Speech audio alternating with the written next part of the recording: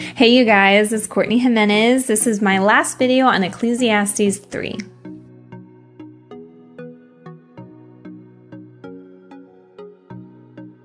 Ecclesiastes chapter 3 has been really interesting, and this last section, verse 16 through 22, is now kind of talking about, wow, we don't really understand what's going on here.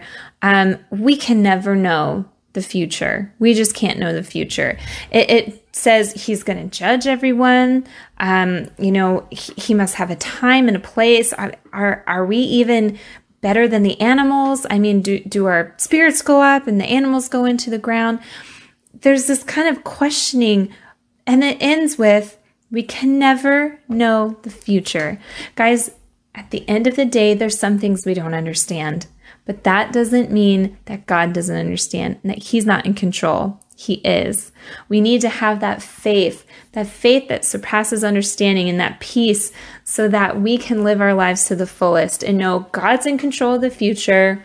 I'm only in control of my actions now. So make those actions worthwhile. Make those actions of Christ. Have a great week.